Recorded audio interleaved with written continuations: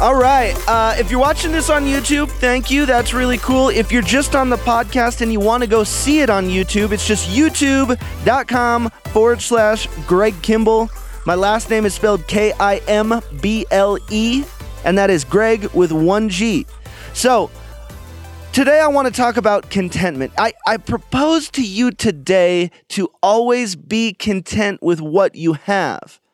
Now, me being a hard-charging entrepreneur, you can probably go, well, that doesn't really go in line with what I've heard in, well, every other entrepreneur book on the planet.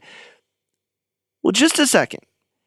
Be content with what you have, because I want you to never be content with who you are.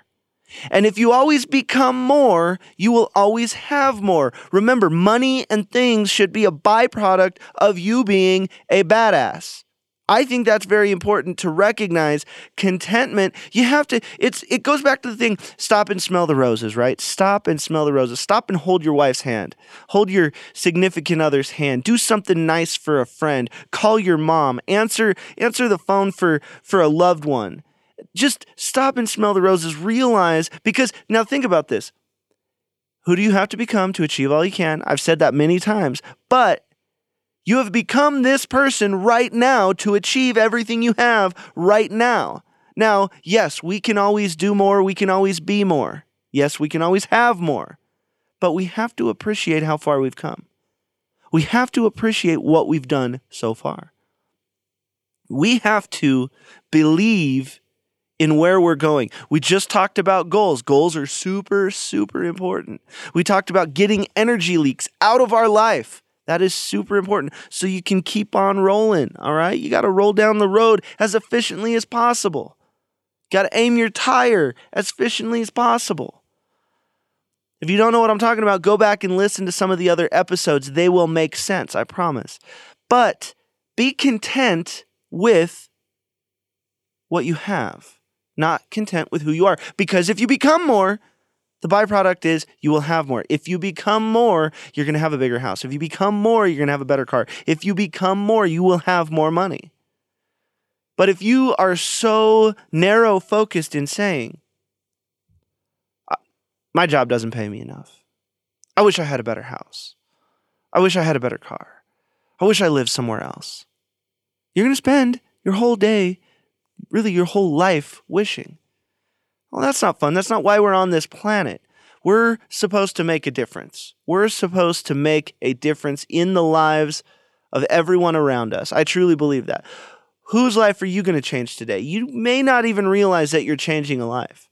I have countless mentors in my life that I just had a conversation with one of them. He lives in San Francisco, and he's like, I know I can do more. I know I can do more.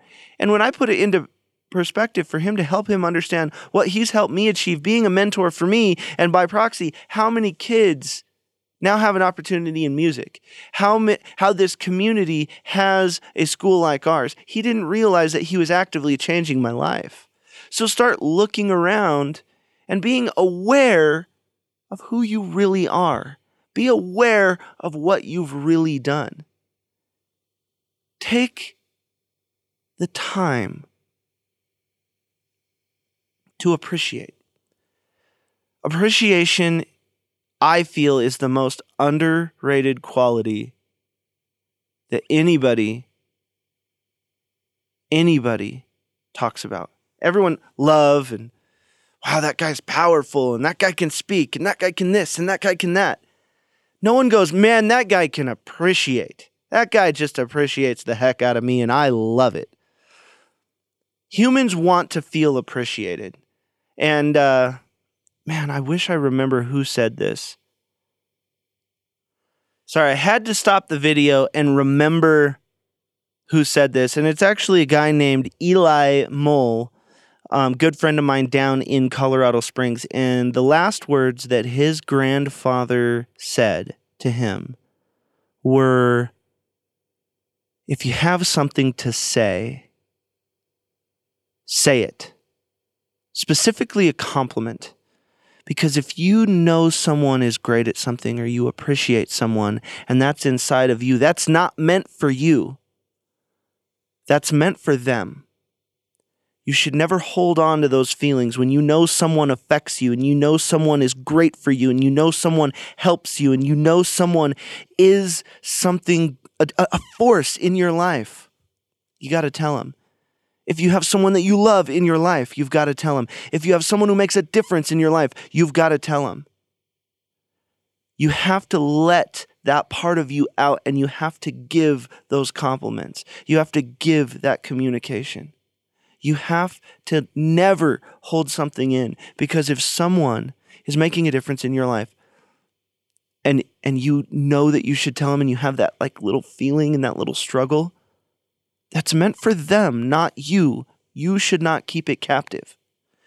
When he told me that story, I thought that it was so beautiful and so touching and so moving. That's why specifically in this, I had to stop the video and pick it up so that I could tell you exactly who said it, because that really impacted me.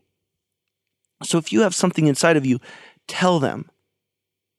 We should feel appreciated in life. And going back to the contentment thing, I think that it's like a yin and yang. It is a balance. You should have contentment and ambition. Ambition in who you are, contentment in what you have. If you only have ambition, that's called greed. If you only have contentment, that's called laziness. You need both. You have to have both to achieve anything of worth. But when you're going along the road of life and someone touches you, say thank you. Don't hold that in. Everybody in the social media generation is too busy trying to remain cool. It's not needed. You want to know what's cool? I love you, Mom. I love you, Dad. I love you, wife. I love you, nephew. I love you, family. I love you, friend. And then show it. Back it up. Give them some actions of why you truly believe that. But don't forget to say it. Words are so powerful. Don't hold that in. Contentment and ambition are literally a match made in heaven. But out of balance, it could be hell. Go the final percent. This is how I'm ending it. I think that's a good one. Sorry I had to make that little cut in there, but I felt that it was very important to give recognition to who said that. And when I had to remember exactly who told me that story, because that story has impacted me. And I go out of my way to tell each and every one of my friends, look, I love you. I love you. I love you.